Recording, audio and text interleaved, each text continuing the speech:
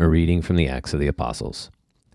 In those days, when it was decided that we should sail for Italy, they delivered Paul and some other prisoners to a centurion of the Augustan cohort named Julius. And embarking in a ship of Adramyttium, which was about to sail to the ports along the coast of Asia, we put to sea, accompanied by Aristarchus, a Macedonian from Thessalonica. The next day we put in at Sidon, and Julius treated Paul kindly, and gave him leave to go to his friends and be cared for. And putting to sea from there, we sailed under the lee of Cyprus, because the winds were against us. And when we had sailed across the sea which is off Cilicia and Pamphylia, we came to Myra and Lycia. There the centurion found a ship of Alexandria sailing for Italy, and put us on board. We sailed slowly for a number of days, and arrived with difficulty off Cnidus, and as the wind did not allow us to go on, we sailed under the lee of Crete off Salmone. Coasting along it with difficulty, we came to a place called Fair Havens, near which was the city of Lycia. As much time had been lost, and the voyage was already dangerous, because the fast had already gone by, Paul advised them, saying, "Sirs, I perceive that the voyage will be with injury and much loss, not only of the cargo and the ship, but also of our lives." But the centurion paid more attention to the captain and to the owner of the ship than to what Paul said. And because the harbor was not suitable to winter in, the majority advised to put to sea from there, on the chance that somehow they could reach Phoenix, a harbor of Crete, looking northeast and southeast, and winter there. And when the south wind blew gently, supposing that they had obtained their purpose, they weighed anchor and sailed along Crete, close inshore. But soon a tempestuous wind, called the northeaster, struck down from the land, and when the ship was caught and could not face the wind, we gave way to it and were driven. And running under the lee of a small island called Cauda, we managed with difficulty to secure the boat. After hoisting it up, they took measures to undergird the ship. Then, fearing that they should run on the Syrtis, they lowered the gear, and so were driven.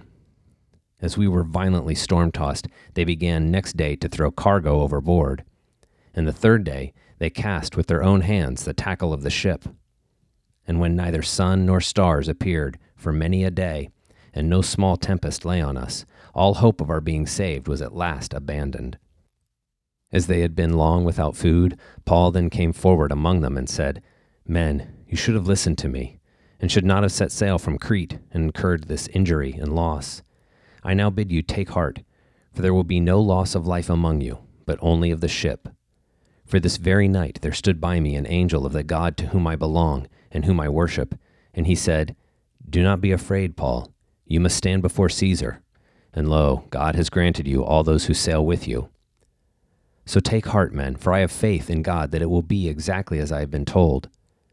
But we shall have to run on some island.' When the 14th night had come, as we were drifting across the Sea of Adria, about midnight the sailors suspected that they were nearing land. So they sounded, and found 20 fathoms.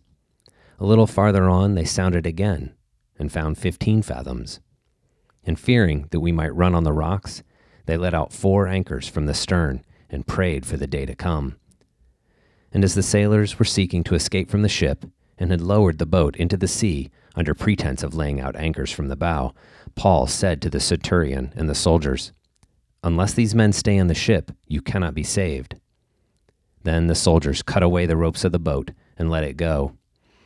As day was about to dawn, Paul urged them all to take some food, saying, 'Today is the 14th day that you have continued in suspense and without food, having taken nothing. Therefore I urge you to take some food. It will give you strength, since not a hair is to perish from the head of any of you.'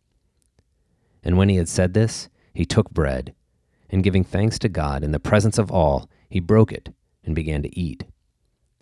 Then they all were encouraged, and ate some food themselves. We were in all 276 persons in the ship. And when they had eaten enough, they lightened the ship, throwing out the wheat into the sea. Now when it was day, they did not recognize the land, but they noticed a bay with a beach, on which they planned, if possible, to bring the ship ashore. So they cast off the anchors and left them in the sea, at the same time loosening the ropes that tied the rudders.